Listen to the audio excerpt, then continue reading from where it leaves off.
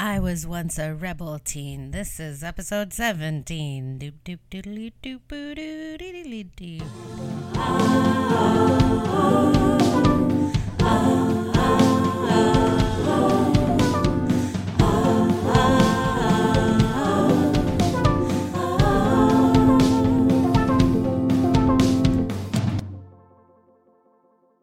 Hello and welcome back to the Rena 100 Show.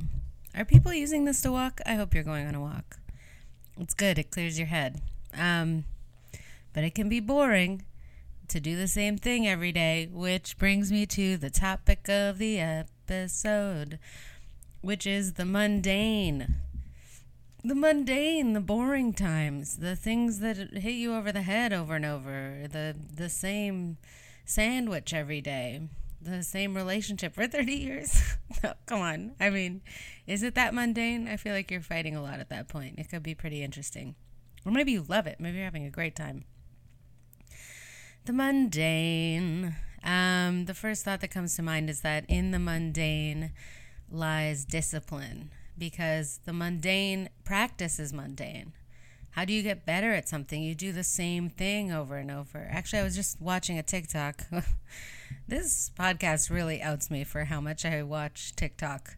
Let's not tell anyone, okay? But I was watching a TikTok where they were like, the definition of insanity is not doing the same thing over and over and expecting different results. That was just Einstein's definition of insanity. And also, that's also the definition of practice and getting better at something, which does feel like insanity because of how mundane it is. When you go back to the piano, and you play and you try to get better every time you play your scales. Even saying it is like, ugh, my scales. But it could be fun. But it is mundane, and it's or like going to the gym to work out. It's like, you're going, you push yourself to go. It's like there's nothing really so stimulating about the activity other than that it's good for your body. And, it's, in the end, it's stimulating. But when you think about it, it's very mundane. And there's just our whole day is filled up. I mean, the more and more we forge our way into adulthood, our whole day is made up of these little mundane activities. Well, they're also mundane topics. I mean, we try not to talk about them, unless you're Jerry Seinfeld and you can make them funny. I'm working on it. But our days are just filled with so many mundane tasks. Do your laundry, wash your dishes, brush your teeth, make your bed. Why did I do it in that voice? Because that's how it feels. It's like, meh, meh, meh, the boring thing. I don't want to do that. I want to go to Albania and see the mountains, They're just whatever, something else, I want to look at something interesting. I want to go somewhere new. So yeah, it's hard, but if you can face the mundane and you can make it magnificent, then you've mastered discipline, haven't you? Then if you can see yourself on a journey through all these through all these mundane topics to some perfected version of, not perfected, let's not go for perfection, but to some zen, leveled off version of yourself where nothing can shake you. You're just kind of coasting on your life, getting everything you need done in a day and loving it because your vibe is so good. If you can make your vibe good, then the mundane can become miraculous. Suddenly you're seeing all kinds of new and interesting things at the grocery store, or the laundry makes you think about the concept of replenishing and cleaning every week, or doing your dishes gives you a moment in time and space to clear your head and make some epiphanies about where you're at in your life or what you want, or you sing while you do it, and that feels nice. So there can be beauty and mystery. I mean, I would argue that all the beauty and mystery of life lies in, well, not all of it, but a lot of it lies in the mundane, because it lies in the information that our brains are filtering out about our reality. We're just constantly filtering out the fact that we're in a really bizarre scenario of reality.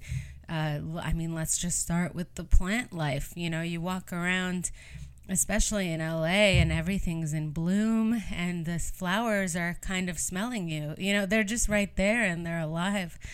And you walk right by because you're in your headspace of like, I'm going to get a light bulb. Boring. But all around you, you basically live in Oz. There's mysterious people everywhere with their little lives and their little stories, or their big stories. Maybe they're big people. But there's just a lot going on around you that your brain is filtering out and creating the space for the mundane for you. And why? Because, well, the mundane is reliable. The mundane is safe. The mundane is predictable. I mean, I think a lot of us saw this during lockdown where, like, the world was kind of on fire. So we resorted to, like, really boring stuff that made us feel safe, like baking bread and watching old movies and just curling up with something comforting, something homey, something basic.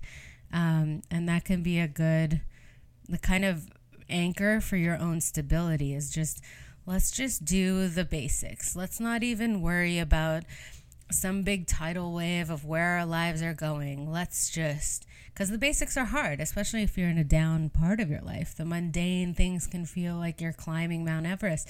How am I going to get out of my bed? How am I going to brush my teeth today? Well, you're going to do it one little step at a time. I sound like that therapist from What About Bob with the baby steps, if you know what I'm talking about. If not, watch that movie. It's crazy. But you're going to do it. And so there can be kind of a relief in being like, I don't need to figure out the world. I don't need to fix everything around me. I just need to get the basics done right now. And just allowing the mundane to be good enough. It's scary to allow the mundane to be good enough because of your ego. Your ego wants your life to be bigger than doing laundry. What are you doing with your life? Oh, you're just paying your bills and keeping your apartment clean. You know, there's this voice in your head that keeps saying you have to be more than that, or you want to be more than that, without acknowledging that, like, those are really difficult tasks that some people never figure out for their entire lives. And being bored and having these moments of just mundane, if you can lean into the safety of it, it allows your mind a kind of calm and a kind of space for inspiration to hit. That maybe, you know, when everything's busy and you're being overstimulated, there wouldn't be room for the still small voice to chime in and say, hey, let's make a movie about Star Wars or whatever. So it does allow you the space for inspiration and new ideas, because our brains are always craving novelty. So it's like, even if we make things very mundane and we make our peace with that, our minds, our imaginations are going to come up with some very interesting stuff just on their own. Why do we crave novelty? It seems really strange that we would, when so much of what we need to do is repetitive, which I think the reason it maybe would have been easier in other times or other places to do the mundane is that we would have been doing them communally. There just would have been more of a village aspect, I think, to doing all of these things. Tanning the leather or whatever people used to do. You do it as a group and sing your song about doing it while you did it. And I think it would become this kind of like hypnotic habit, that group habit that you could just come into and do together. And that sounds so nice. That sounds so nice.